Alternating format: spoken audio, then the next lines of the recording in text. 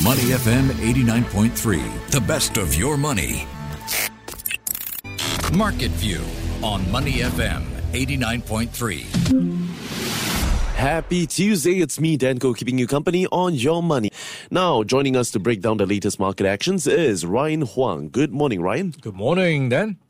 All right, Ryan, we first turn our attention to the small cap sector in the US after news of the benchmark Russell 2000 index turned negative for the year last night. Now, the small cap barometer lost 1.6% on the day, and that's pushing its year-to-date performance to a loss of 0.2%. Now, by comparison, the large cap focused S&P 500 and the Nasdaq Composite are up 11% and 26% respectively. So, does this indicate anything about the health of the U.S. economy for small cap sector? Yeah, typically when you talk about small caps, they are the smaller companies, the SME, so to speak, the smaller mom and pop businesses, and they are a good reflection of how the U.S. economy, or at least any economy, is when you look at all these small businesses. So if they're not doing well, then it would reflect that perhaps the economy is not doing well. So that's what the thinking here is. So for the first time this year, the benchmark Russell 2000 has gone into negative territory. So into year-to-date loss of 0.2%. So thinking, or at least question now being asked is that a sign of the U.S. economy drifting lower, at least in terms of growth? So that is going to be, I guess, answered in a few ways. One is perhaps it is more sensitive when you think about how small caps or small businesses are more sensitive to interest rate movements. When you have higher interest rates, businesses who are smaller will be under pressure more because they have to borrow money and repay them at higher interest rates. And these things can cause more strain to smaller businesses. And with the creeping up or climbing in bond yields, that would mean borrowing rates would stay elevated or even higher. So that's something that could be putting pressure on them, at least in the near term. So that's something to keep in mind. And also to keep into mind is the Russell 2000, the weightage into financials as a sector is quite high. So that has to be taken into account when you look at the interest rate situation as well. So all in, it could be something that could be putting pressure on the Russell 2000 in the short term. Yeah, it's been mentioned before that the small cap sector, because of the fact that they require a lot of lending, they're going to be likely to be affected by the current period of market stress as well as uncertainty. In fact, analysts have said that, during this period of uncertainty and market volatility, investors tend to look for stocks with strong balance sheets, significant profit margins, stable business models, as well as growing dividends, all of which are not characteristics or not typically found in small caps space. But some believe that the easing pressure on interest rates should help the small cap index bounce from an oversold period. Ryan, does this present an opportunity for investors to buy in then? Yeah, it's a question of, I guess, your investor horizon, right? And you pointed out how when there's uncertainty, people want to go to the quality names, the names they are familiar with. And these will be the ones we talk about every day, from the big companies that you buy your stuff from, your Walmarts, your Disneys, your Nikes. So these are the names people are comfortable with, especially when things are uncertain. When you go into these companies, you expect dividends, you expect some level of, I suppose, strength and protection. So these companies will benefit at the expense of the smaller companies. And I think in this current climate, the bigger large cap companies will gain some ground. And I think we saw this last night as well with the Nasdaq Composite gaining ground to the tune of 0.6% despite rising rates.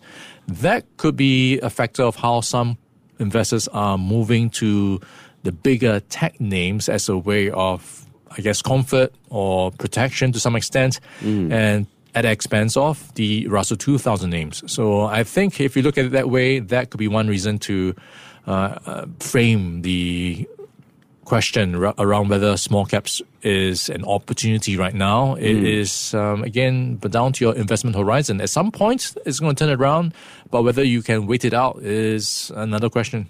How much risk are you willing to take? Now, sticking on the tune of mega tech stocks, Ryan, one investor, says that you need the magnificent 7 stocks to make it through this difficult time. And this difficult time refers to the rise of bond yields as well. So, Ryan, that's according to CNBC's Jim Cramer, and he has listed about 7 stocks or 7 mega tech cap stocks that are the big exception during this period of uncertainty. Tell us more, Ryan, and are you on board with any of the stocks? Yeah, this person you're talking about is Jim Cramer, and he's well known for giving his thoughts on pretty much everything. Well, that's his job, right? Yeah. Of course, he's the CNBC commentator. So, Magnificent 7 includes the big tech names: Apple, Amazon, Meta, Alphabet, NVIDIA, Tesla, and Microsoft. So what they all have in common is they are pretty big and they have a play in tech and in many cases a play on AI. So this is where he feels that these companies have a bit of a moat, that they are able to dominate their industries as well as see growth in the future. When you talk about what's in store, you've got software, you've got hardware, you've got AI, you've got metaverse, you've got devices. So all that comes into play, and this is looking at some of the market leaders in that space. So he's saying if you want to ride out the volatility, you need to go to quality names such as the Magnificent 7. They have strong balance sheets, they have huge cash piles. So all these, I guess, defensive qualities, so to speak, is useful for investors to have in their portfolio. Defensive qualities. I like that you mentioned that. We've also got Kramer saying that Microsoft, Alphabet, Meta, and Apple, they've all hoarded cash for years and are now reaping those rewards. In fact, he also said that, given their efforts to even earn a little extra income is sort of just a waste of time. To reach that stage, I suppose it takes quite a big load from you as well. Now let's move over to China. One news that's making headlines for weeks now is China's Evergrande Group. And if you've been following, Hui Ka-Yan, the founder of China Evergrande Group, that's at the epicenter of China's property crisis, has been put under police control, suggesting that the firm may have entered into a new phase involving the criminal justice system. And it adds question over the future of the world's most indebted developer after its setbacks to its restructuring plan in recent days that have roiled the financial markets and raised the risk of a liquidation. Ryan, for those of us who aren't following with the story, can you share with us the timeline and what a possible liquidation means for investors involved? Yeah, Evergrande has been, going through quite a tough time in the past few years, and we first heard of it under some pressure back when it had a lot of liabilities and unable to pay up for some of those liabilities. I think in more recent times, what has been in focus has been its wealth management arm. So this is where it was supposed to pay back its investors installments, pretty much interest payments on what they invested in. Yeah. So the problem was in the past few months, they have started to cut back on those payments. So just to give you an idea, it was supposed to initially pay back 10% installments on their principal on a quarterly basis. So 3 months ago, they started to cut down those payments. So this eventually saw it being cut from 8,000 to 2,000 yuan and then to 500 yuan. So for an investment for around 100,000 yuan, it would take about 17 years for full repayment to come through. So this is where, they are struggling to repay their retail investors. I think this is where policymakers started to get a bit more active to manage what's going on.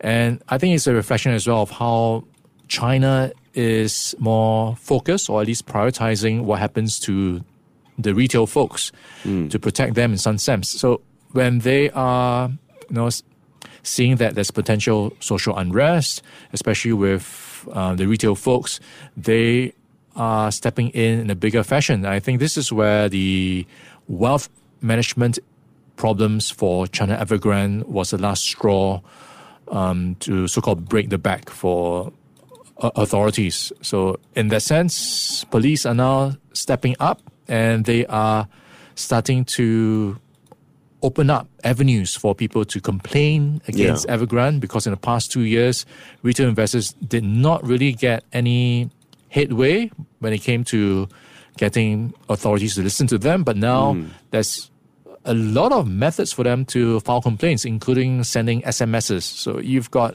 a bit of a change in tone when it comes to how the police are reacting to Evergrande investors right now. Thanks a lot for that, Ryan. Yes, in fact, it's been sitting at the center of years-long property crisis, which has been hurting the Chinese economy and hammering the confidence in the housing market as well. Now, given that China's property market makes up quite a bit of its economic growth, Ryan, what then would this mean for its broader economy? Yeah, so the property market is a huge one in China, and there are many ancillary sectors as well, services, the construction industry, and the list goes on, right? It has a huge knock-on impact. So the property market is still in the doldrums, and I suppose it's going to take some time for things to turn around, because you need confidence in spending to return. You need confidence in the labor market to also return. And the last we saw, we had high unemployment numbers among the youth. And when you think about it, you need the youth to start buying homes in order for the property market to bounce back. So you have a few structural issues that need to be resolved, and I suspect it's going to take some time before these get resolved. Yeah. In fact, right now, China Evergrande Group, they are seeking to resume their stock trading in Hong Kong today, and that's following a hold last week. Like we've mentioned about the billionaire founder Hui Ka-yan arrests by the police, and this has to do with the attempted or the alleged attempt to transfer assets offshore while the company was struggling to complete unfinished projects. So as of now, the troubled property group said that there is no pertinent information that needs to be disclosed, and analysts are now saying that Evergrande's shares should react negatively to the news, as the chairman issue will continue to be an overhang as well. Now, it remains to be seen how this story will develop. We'll continue to keep you updated as the day goes by. Now, Ryan, we're going to play a game of up or down. And it's a very simple game for those of you out there. All you got to do is to guess whether a stock or a topic is going to be an up or a down. Are you ready, Ryan? Let's go. First on the list, we've got crypto. All right, crypto. I am leaning towards up, and this is with the headline around investors who, fell victim to FTX in the sense, are still quite bullish on crypto. So they are saying, among them, some of the investors saying that they did not make a mistake in backing crypto, but they made a mistake on backing the player, in the sense FTX. So their fundamental bet is still in place. They feel the upside is still there for Bitcoin and crypto, but it was just a mistake backing FTX. So this coming through from a bit of a aggregation of opinions from some of the FTX customers who lost money in FTX. The faith has not been all lost in the cryptocurrency space. I'm probably going to go with an up as well. Most of them are still optimistic on the industry and plan to keep investing. Next on the list, we've got Sphere Entertainment. So this is an entertainment and media company under the New York Knicks owner, James Dolan. So a bit of a pet project for him. And they had a successful opening weekend of its new Las Vegas venue. So shares up over 11%. So a good time for Sphere. Yeah, they plan to call itself a next-generation entertainment medium that aims to bring a fresh take to live entertainment fit with futuristic dome-shaped arena and wall-to-wall video screens. It looks quite good, Have you actually. been to Vegas before? No, I haven't actually Have you been. been to Vegas? It's quite, I'm not sure there's a word for it, outlandish, because on the Strip you've got a fake pyramid, you've got a fake Eiffel Tower, and now you've got a giant crystal ball. It does look a little bit like the moon, during the eclipse. It looks like the moon as well. So it is, making it a bit more interesting on the stuff you can see on the Strip. I guess you can, it's living up to its name as the entertainment city then. Las Vegas, Sphere Entertainment, I'm going to go with an up for them. Next on the list, we have got EV maker Tesla. All right, I am going with down because deliveries for Tesla are down. It looks like production is down, so affecting the number of cars you can sell. Yes, I'm going to go with a down as well. The factory faces downtime that's led to its first quarterly delivery decline in more than a year. So, doesn't seem like good news for Tesla. Let's move on over to Raffles Medical Group. Okay, so this is going to be an up for me. It is buying a hospital in Vietnam, Ho Chi Minh City, valued at over $45 million. So it is called American International Hospital. So it's buying a majority interest there. Yeah, they say that the partnership would enable, the RMG to augment its clinic operations in the city while also meeting the growing demand for private healthcare services in Vietnam. It is also likely to enable the group to further diversify its hospital operations beyond just Singapore and China as part of its long-term strategy. Quite certainly some good news here for Raffles Medical. I'm going to go with an up. Last on the list, we have got Dyna-Mac. All right, this is the offshore oil and gas contractor. So it's going to be up for me because it has won more contracts from its old customers, so repeat customers, to the tune of $88 million.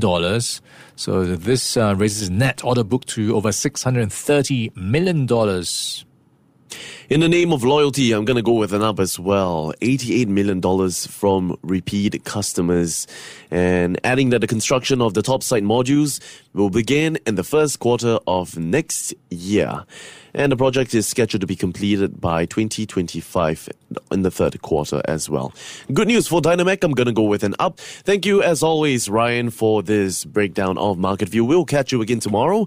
Same time, same place. Meanwhile, continue to keep it right here with us on Money FM 89.3. Before acting on the information on Money FM, please consider if it's suitable for your own investment objectives, financial situation, and risk tolerance. To listen to more great interviews, download our podcasts at audio.sg or download the audio app. That's AWEDIO, audio at the App Store and Google Play.